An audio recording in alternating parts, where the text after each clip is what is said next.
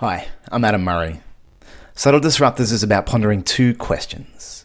What does it mean to live well in this moment, given the context within which we find ourselves? And how can we shape the world we live in so that it becomes closer to the one we want to inhabit? I do this by talking with people who you probably haven't heard of, but who I think are embodying a fascinating response to these two questions and doing it in a way that involves subtle changes all of us can make. I want you and I to get as much as possible out of these stories and to feel encouraged, connected and resolute in our own quests of subtle disruption. This week I'm talking with Bronwyn King. Here's a little bit from Bronwyn.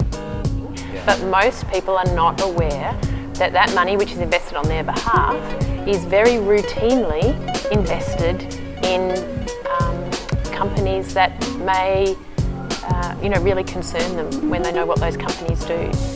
Bronwyn and I shared some lunch and a conversation about the impact of our unconscious investment.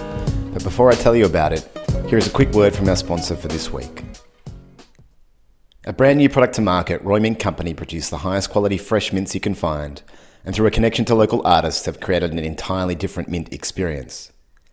Available only in select coffee shops, partnered locations and online, you can learn more at roymintco.com and share their journey by following roymintco on Instagram. Bronwyn King is a Melbourne oncologist who now works at this part-time and spends the rest of her days in what could be described as trying to put herself out of a job. With more than 30% of cancers directly attributable to tobacco use, and with the majority of us unknowingly investing our retirement savings in tobacco businesses, Bronwyn's decided to do something about rectifying these two things by founding the not-for-profit organisation Tobacco Free Portfolios. Thanks for joining me, and I hope you enjoy listening to Bronwyn King on the subtle disruption of our unconscious investment in tobacco. Bronwyn, what I always start by asking is, where are we and why have you chosen this place for us to chat? We are at Gigi's Cafe in East Melbourne, which is right beside the Epworth Hospital, where I run one of my clinics on Tuesdays. And I've had many meetings here relating to tobacco-free portfolios, and they do a great lunch. Okay, so let's talk about tobacco-free portfolios. Who are you talking with? Who are you meeting with when you're doing those discussions? I'm most of the time meeting with leaders in the finance sector, so CEOs, chief investment officers, trustees of Australian superannuation funds, banks, insurers, fund managers, really all different aspects of the finance sector, and having one-on-one meetings and discussing the issue of tobacco-free investment, talking about what tobacco means to the health sector and how vital it is that we really bridge the gap that currently exists between the health sector and the finance sector on tobacco, is really an effective way of moving forward with the work that we're doing. Yeah. So, like when I'm doing my superannuation, for example, it seems like, and I actually invest my superannuation with an ethical fund, so it's probably even more extreme than this, but I know the basics are often, do you want to invest in alcohol, arms and gambling? They're probably the three that come up most. Is that's not standard? No, it's not. So No. in fact, you're a bit unlike the typical Australian worker because you obviously have an interest in where your money is placed and knowledge of that. But in fact, most of Australians are really unaware of where their super is being invested. We know that superannuation is compulsory and most Australians know that they've got money somewhere doing something, but most people are not aware that that money which is invested on their behalf is very routinely invested in companies that may really concern them when they know what those companies do. And I was just like that in 2010 when I had a meeting with my finance advisor, so it was an accountant who was giving us some advice because my husband and I were buying a house. And he said to me, look, you really need to sort out your money. How much money do you have in superannuation? And I had no idea. I knew that I'd had a superannuation account for at least a decade, but I don't think I even knew the name of my account or the fund. But that prompted me to arrange a meeting with the representative from my super fund, and it was actually Health Super, which was the fund for all employees at the Peter MacCallum Cancer Centre where I worked at the time. Yeah. And I had a coffee with this man at the cafeteria at the cancer hospital, and we had a lovely chat, and he showed me how much money I had, and we talked about a few things, and we both had a coffee, and I shook his hand and walked away. And completely as an afterthought, I came back to the table and I said, "Oh, by the way, was I meant to tell you what to do with that money?" And he said, no, you don't need to worry. It's completely taken care of. You're in the default option." And I said, "Oh, option? Does that mean there are other options?" And he looked at me and he rolled his eyes and he said, "Oh, look, there is this one greenie option for people who have a problem with investing in mining alcohol or tobacco." And then there was silence. And I said, "Did you just say tobacco?" And he said, "Yes." And I said, "So are you telling me I'm currently investing in tobacco?" And he said, "Oh, yes, everybody is." And so that was how I found out that I personally held stock in tobacco companies. Yeah. And then, of course, I had to find out a lot more about that. I'm a clinician by trade. I'm not an expert in finance. And so after doing a lot of research and having a lot of kind friends take me aside and teach me the basics of Australian superannuation, I found out that in fact most Australians are owners of tobacco companies via their superannuation. And I think most Australians would be very disappointed to know that. Yeah. And that's probably because, I guess, the returns are quite high. Well, it's interesting because the reason it mainly occurs is because the finance sector really just treats the tobacco industry like any other industry. So they treat it the same as tech stocks or whatever other companies are listed. Are just tobacco companies are really just thrown in the mix. And so in fact the way that most people get tobacco in their superannuation portfolio is it's via international equities or international shares. Right. So most people have some international shares in their portfolio. Yeah. The most common way of getting those shares is by buying into an index. So for example, you might buy into the S&P 500 or the FTSE 100 or whatever the index is. But nearly all of the world's indices list tobacco companies because they're big listed companies. If you buy into the index, you get a little bit of every single company on that index. Yeah. So if you don't apply any special thinking to that process, you will have some tobacco in your portfolio.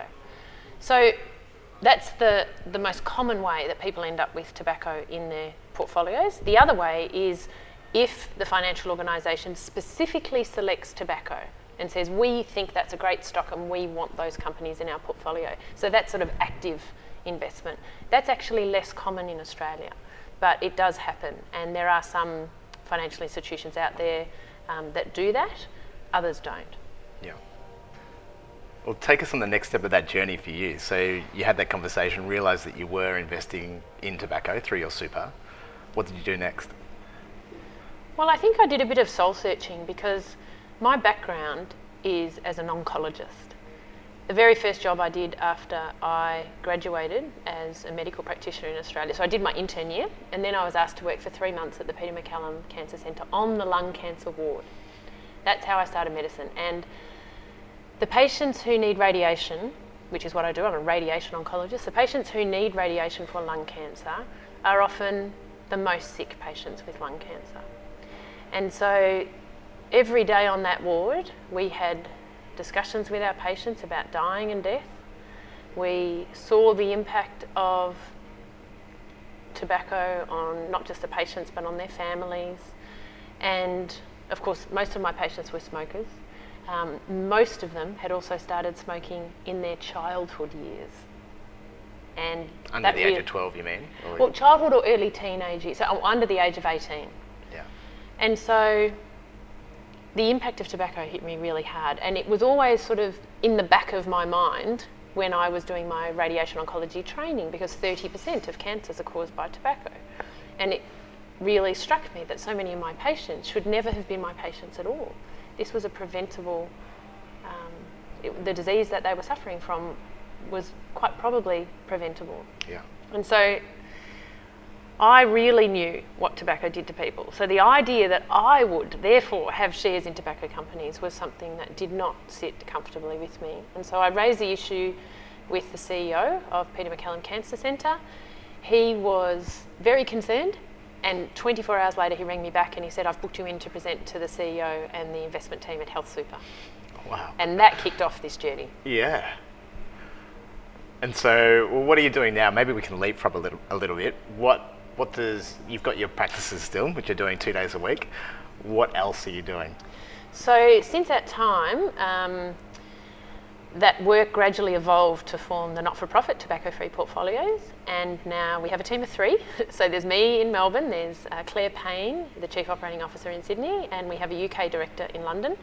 And we engage professionally, quietly behind the scenes with finance leaders to educate them about tobacco, in particular telling them about the UN Tobacco Treaty, talking about how tobacco control is vital for achievement of the Sustainable Development Goals, and we ask them to reconsider and reflect on their commercial relationships with the tobacco industry.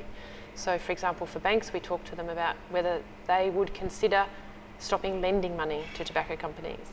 With other financial institutions, we ask them to stop investing in the tobacco industry. And in Australia, that conversation has gone extremely well.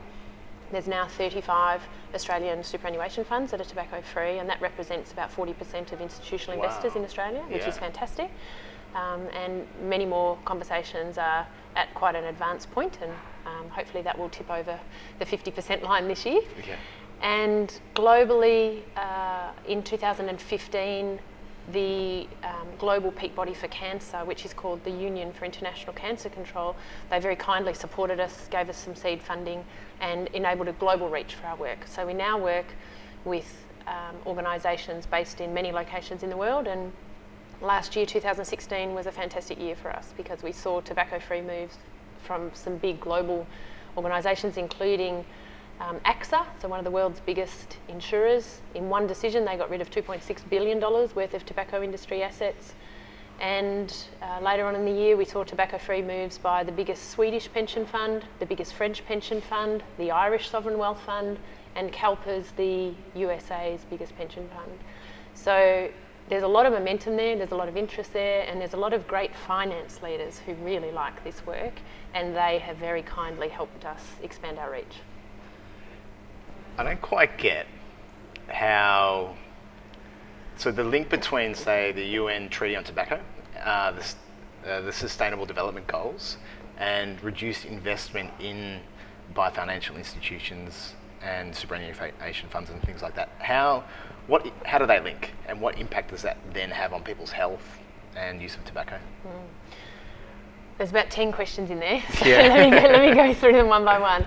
I suppose the most important part about the UN Tobacco Treaty is, which is a very long treaty that outlines all the things governments need to do to try to control what we in the health sector call the tobacco epidemic.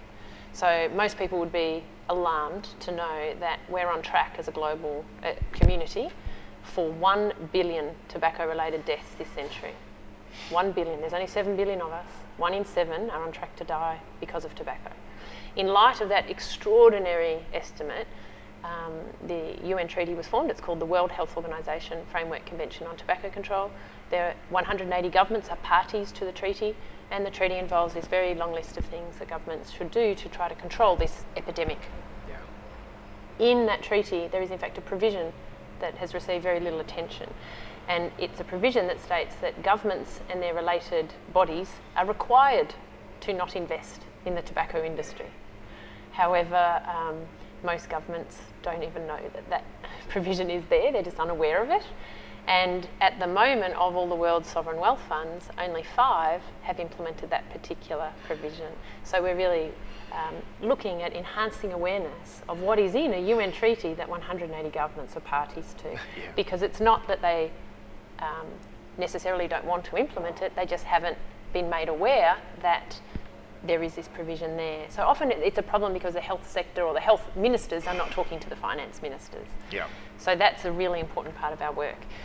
You asked about the Sustainable Development Goals. Obviously, in 2016, in January, they came into force, and that has been a really useful platform for us to put forward the conversation of tobacco-free investment, because many big organisations around the world are talking about the SDGs. So it's a really good time to talk about how big an issue tobacco is.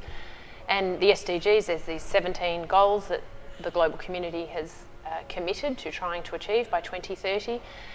Goal 3 is good health and wellbeing. And most people would say, okay, I understand tobacco fits in there, which of course it does. But in fact, tobacco control, major advances in tobacco control are vital for achievement of 13 of the 17 goals. So for example, if you take goal 1, which is poverty, which is no poverty, so it's addressing this global problem of poverty. If we're really going to achieve that, tobacco control has to come into the conversation, because in many countries, particularly low and middle income countries, so much money is spent in the household budget on tobacco that it is not spent on education or food or clothing. Wow. Yeah. And so, for example, in low income families in Thailand, it's about 14% of their daily household income is spent on tobacco. Yeah. So that needs to be addressed as part of that Sustainable Development Goal. And the list goes on and on. My favourite goal is number 17, which is partnerships for the goal. And that's really where this work I guess resonates with people, which is we have the global health sector, people like myself, clinicians out there seeing the impact of tobacco. We are very united on tobacco. We know what happens, and we know that we have to make really big improvements in terms of cutting tobacco use and improving people's health. 180 governments are committed to tobacco control and are busy trying to implement various provisions of the UN Tobacco Treaty. At the moment, the global finance sector is out of step with us. If the finance sector continues to invest in and seeks to profit from the tobacco industry, we're really missing a big opportunity here to all collaborate so that we can achieve this big change that is needed. And so that's what we're trying to do with tobacco-free portfolios. Find those leaders in the finance sector who will help us collaboratively work on this problem.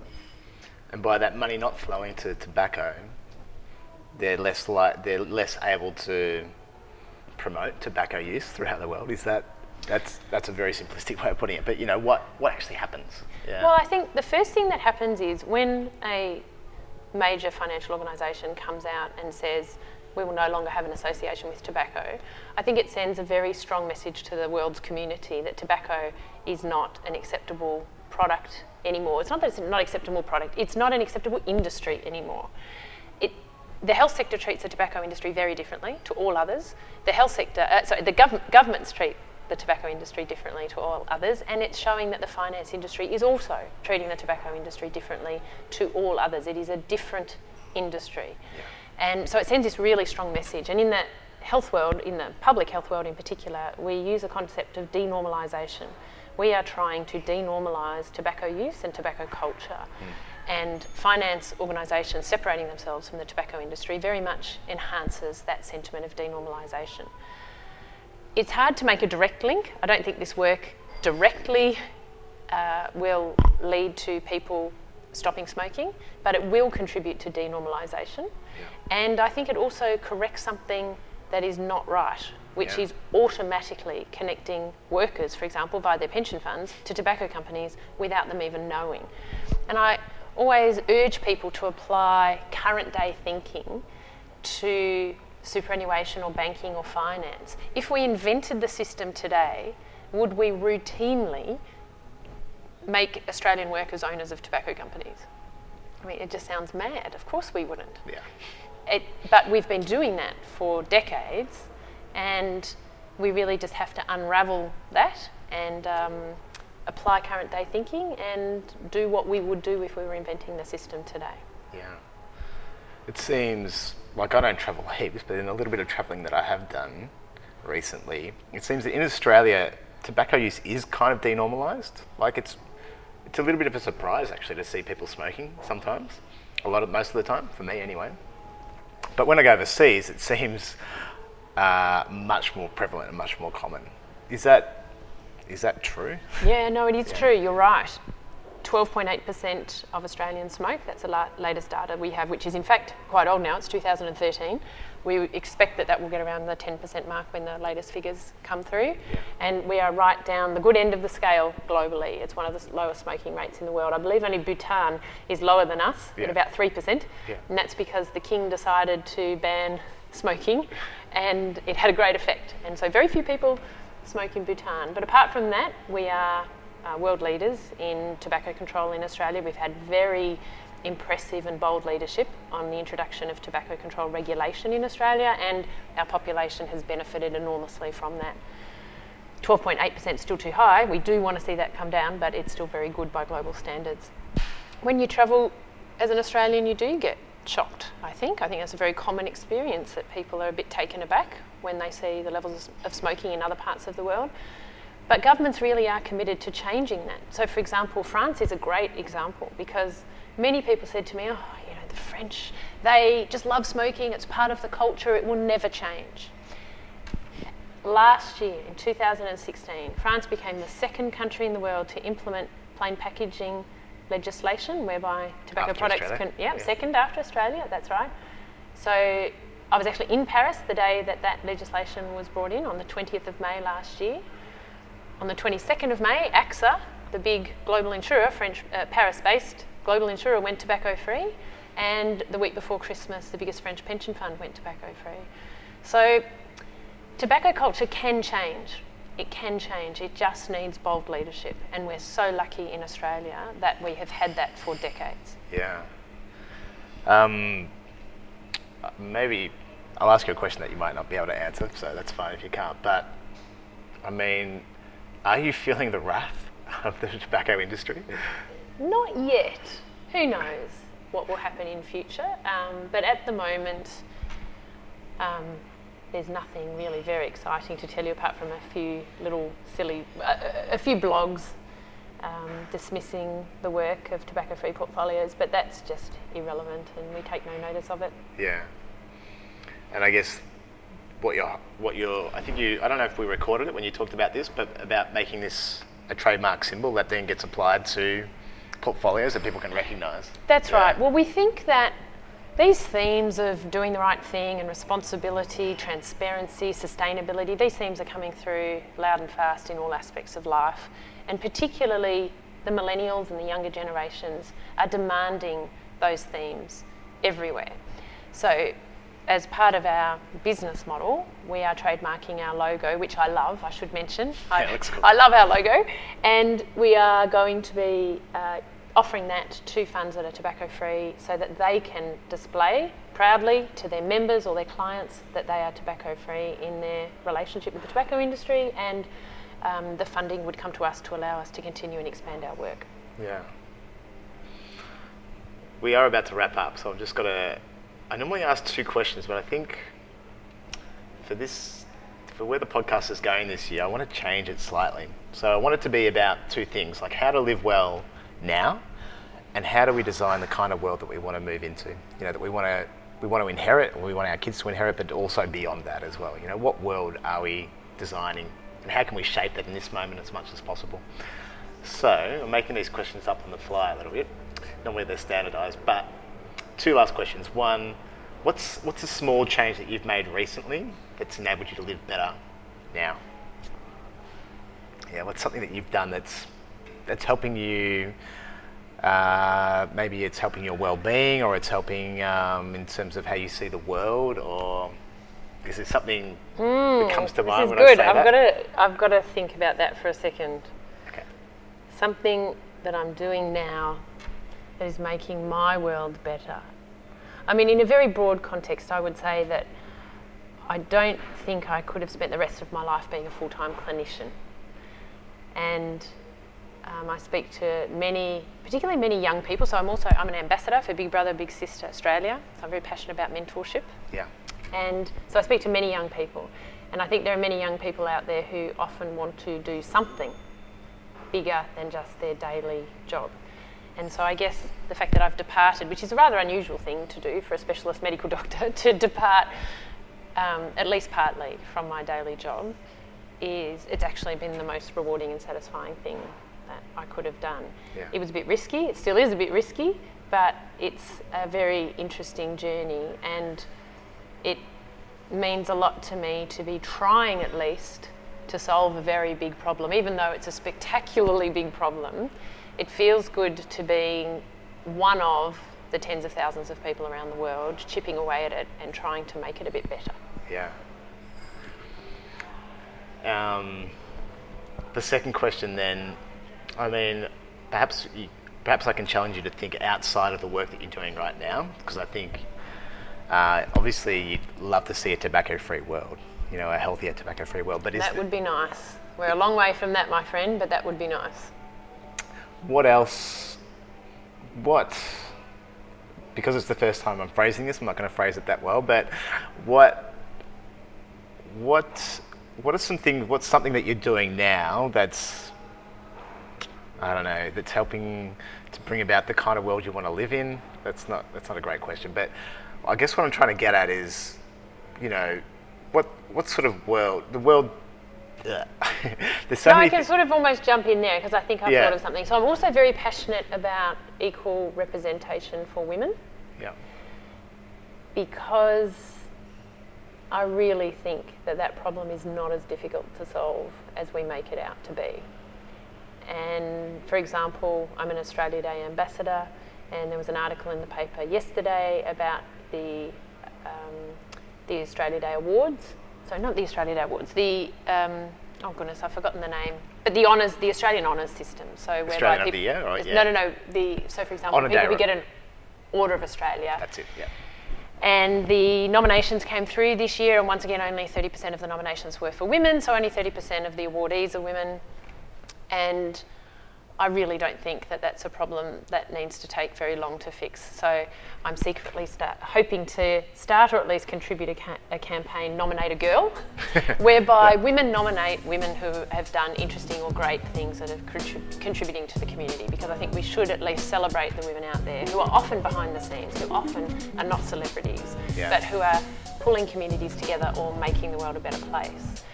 So I'd love a world where women are recognised for the great contributions that they make. They're everywhere. We just need to recognise them. That was a very articulate answer to my inarticulate question. Thank you. Thank you very much. Thank you very much. Bye-bye. Hey, thanks so much for listening. I have a question for you. Bronwyn's journey started from asking a seemingly obvious question that uncovered some not so obvious truths. Is there an obvious question that is nagging at you to be asked? I wonder where the asking of it might take you. If you feel like sharing your thoughts on this or anything else about my conversation with Bronwyn, you can do so by posting something on the Facebook page, through Twitter or Instagram, or even by sending me an email, adam@subtledisruptors.com. And of course, let me know if there are subtle disruptors you think I should know about. Coming up next week, I'll be talking with Barry Spencer about some amazing things that have emerged from his playing with the design of the Latin alphabet. I'm Adam Murray, and I hope you feel a little more encouraged, connected, and resolute in your own quest of subtle disruption. Bye for now.